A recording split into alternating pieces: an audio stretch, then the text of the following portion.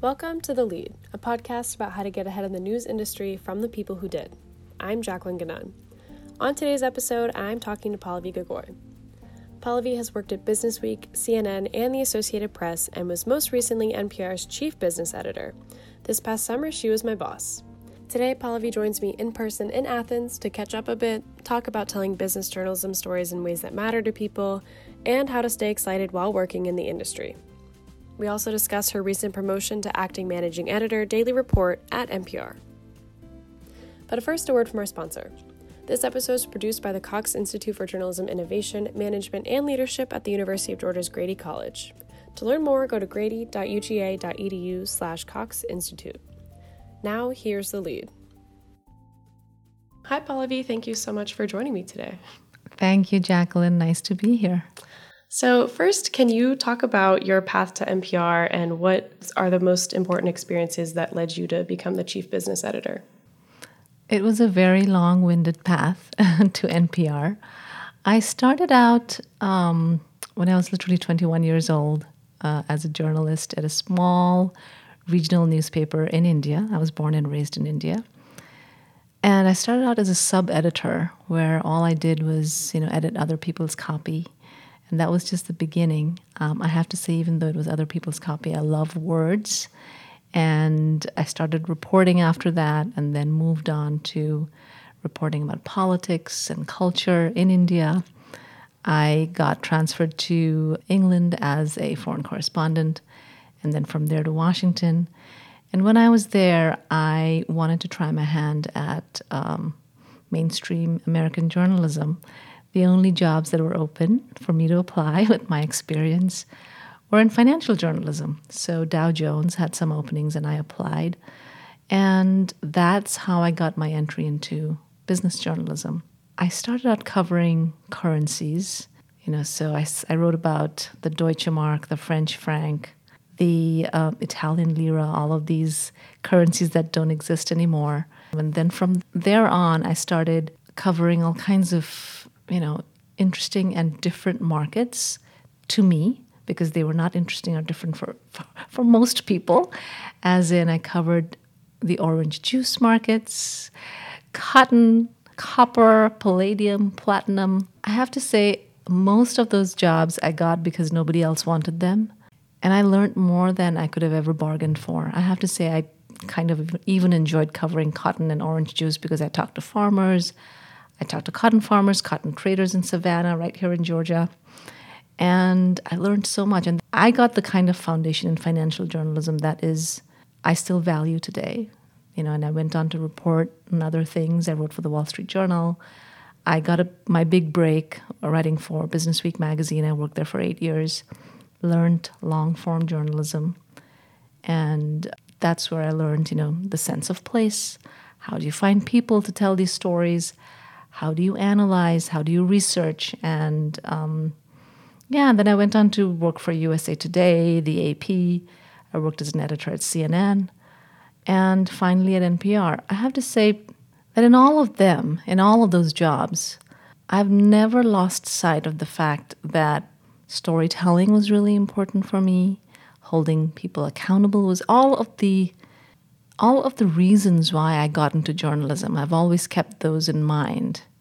And which is why, A, I've always been excited about what I'm doing. And B, I always looked at people, my colleagues, or even people in my team as people who I wanted to have long-term relationships with in life.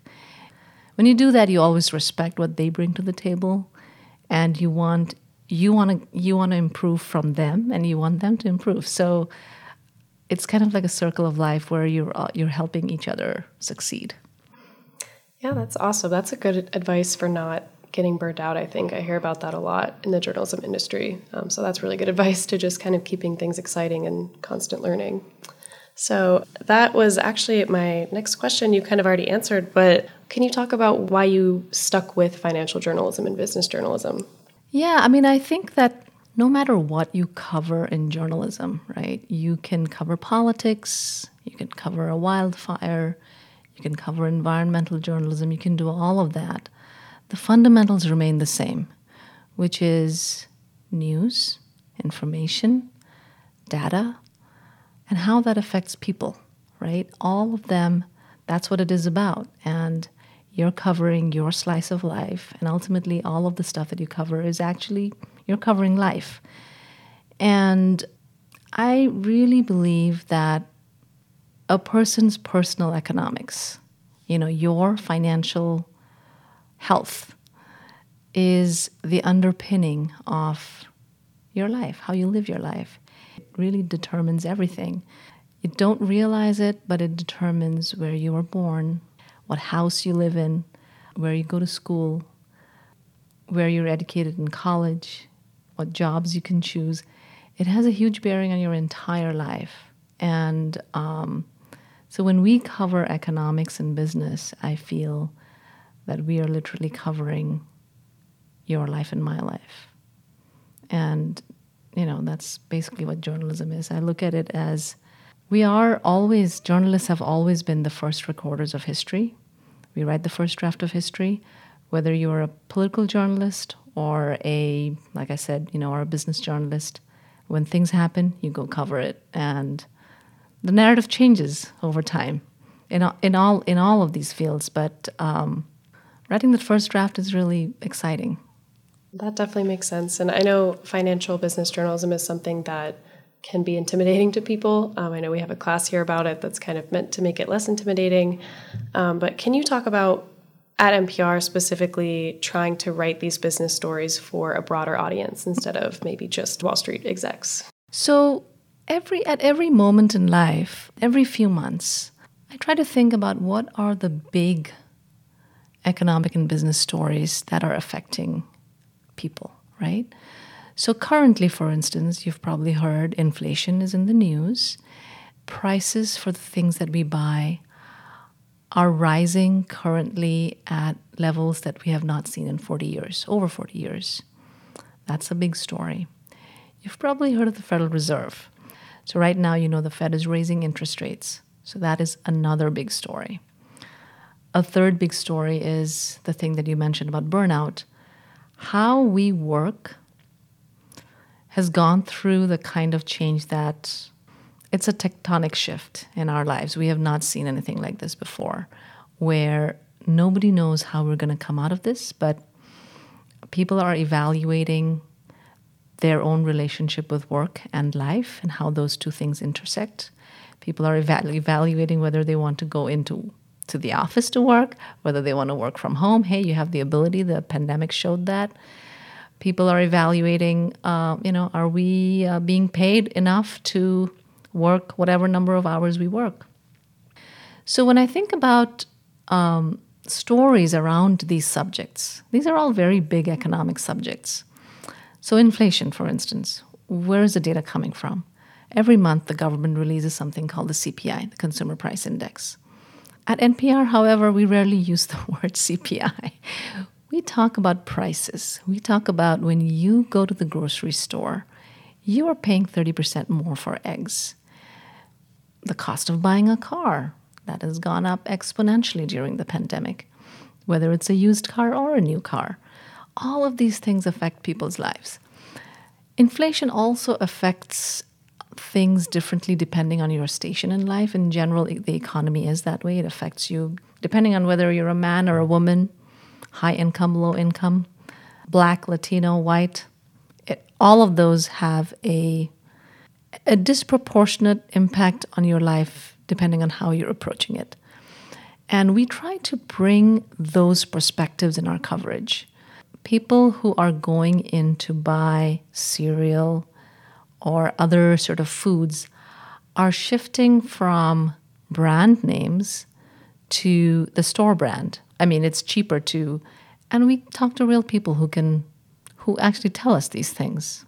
Almost every few months, we run what we call a call out, where we ask our listeners and readers to talk to us. Tell us, how is the economy affecting you? How is the world of work affecting you? These are real people's stories, so we really try to hone in on storytelling that explains economic phenomenon as it is coursing through their lives. That's great. That sounds familiar when you oversaw my project this summer about work from home. That's really good advice. So what are some of the stories that you have overseen at NPR that stand out to you as particularly impactful? We do so many stories that are impactful, so I will mention a couple. So, for instance, we have a reporter by the name of Chris Arnold. Chris Arnold covers personal finance, as in, how sort of different movements in the broader economy affect you and me, the decisions that companies make that affect you and me. For instance, he recently did a series of stories on mobile home parks. So, mobile home parks, you would think that, who lives in them? Not that many people. Actually, there's a lot of people who do. During his reporting, he found that people who live in mobile homes, there is a move towards larger companies buying these parks. And you can own your mobile home, but you do not own the land that is underneath your mobile home. And that land is starting to cost a lot more. So these larger companies will have come in and jacked up those prices. And that is really hurting a lot of people who actually cannot afford the starter homes that are right now. I mean, people are being priced out no matter what.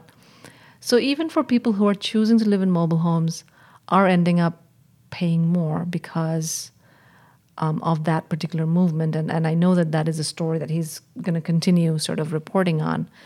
And a lot of his stories in the past have had a lot of impact where they get the attention of, members of Congress and investigations kick off and whatnot.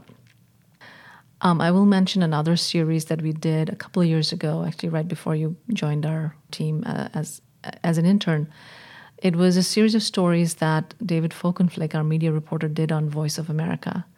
So this was during the last 6 months or so of the previous president, Donald Trump's presidency, where he installed a new head of the organization that oversees Voice of America.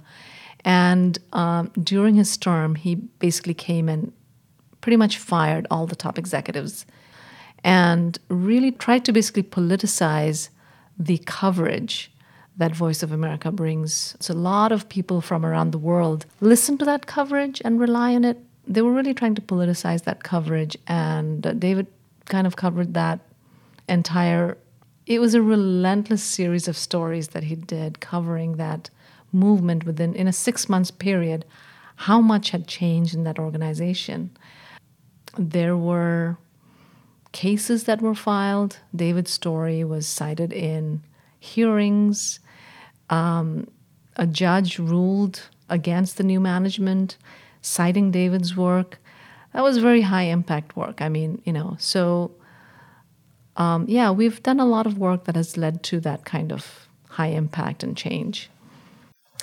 Yeah, that's awesome. I remember hearing Chris's stories on mobile home parks, and I had actually done a piece on something really similar for our student newspaper here a couple years ago. So that was really interesting to kind of listen to that on a national scale. So you mentioned this a little bit before, but you grew up in a town in Northeast India. So how has that international perspective kind of impacted your reporting and your journalism? Yeah, I mean, I grew up in a very, very small town. It's basically up in the mountains in Northeast India. It's called Shillong. It's full of beautiful pine trees like here. It was a place where it was almost like, being in a slice of heaven, paradise really, actually. And when I was little, I spent a lot of time in the libraries. I wasn't a nerd, but I was kind of a nerd. Like I would read a lot. Like I would read all these magazines that I don't think my family ever could afford buying, like Time magazine and all that. It was my window into the world. And I didn't know it then, but I think that was my first time experiencing journalism, like these amazing stories that people would do from around the world. And Time magazine was really at that time, the pinnacle of journalism. They had correspondents all over the world. But as I have sort of moved around in my own career, I've worked in 3 different continents. I think the more I've realized people are the same everywhere. Very similar things. Human beings are the same. Same things affect everyone. culturally, emotionally, monetarily. At the end of the day, I think the more we're different, the more we're similar. And that is what sort of has grounded me as a journalist, you know? I mean, you have to bring the perspectives and local color, but the big things are kind of the same. What you said about words, I relate to. I think I still remember some pieces, maybe not even journalism, but just like stories that have stuck with me as well. And then the commonality between people, I think that's great. So you've recently had some exciting career news. Congratulations. Thank you. Now an acting managing editor, Daily Report. So can you talk about what that actually means, what you'll be doing day to day, and what excites you about that new position? So most of my career, almost all of my career, I should say, it has been in business and financial journalism. And like I mentioned, I really do believe that the founding principles of journalism are the same no matter what we cover. And I really am ready to, sort of have a little bit of a wider berth, use some of those principles in other kinds of coverage. What the job will entail is basically overseeing the daily coverage of news at NPR. I'm very excited and, of course, very nervous about it because who wouldn't be? It's a new area for me. I'm really looking forward to learning a lot. You can talk about business and economics, and I can just rattle off that data. I just know that stuff in and out. However, there are a lot of national issues. There's election stuff that I don't, and I feel like it's an opportunity for me to grow and learn, and at the same time, bring my own skills of like, I always frame things in the biggest possible way. I always try to bring humanity to our coverage. I love to celebrate people's work. I will bring all of that to this job. So I will be bringing those skills, and at the same time, I will be learning a lot. And hopefully it'll be a wonderful symbiotic relationship. Yeah, I can say from my short time at NPR, I know the business desk will miss you, but I'm excited to have you bring those skills to the wider newsroom. I'm sure everyone will benefit from it. Thank you. So you've taught journalism at Columbia University, and this coming spring you plan to teach at Princeton University. What has drawn you to teaching, and what have been some of the things that you've taken from teaching others? So I will say that from the beginning of my career, I have been extremely, extremely lucky in terms of the kinds of mentors that I've had.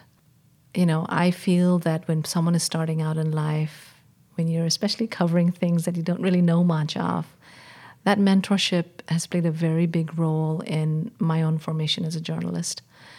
And passing it forward I'm a huge believer in that. And this is my way of doing it. I serve on the board of CEBU, which is a business and economics and business journalism organization. It's the Society for Advancing Business Editing and Writing. So that's one way I give back. And then teaching is, I think, another way of giving back. I taught last year at Columbia, and it was one of the most fulfilling times, of my career. It was just one day a week, a 3-hour seminar. And we talked about the foundation of journalism. What is news? What is writing? What is a nut graph? What is reporting? How do you find people to talk to you? Who are experts? Who are sources? All of these things are things that we do every single day as journalists. And to talk about it, reminds me of, hey, like, who am I as a journalist?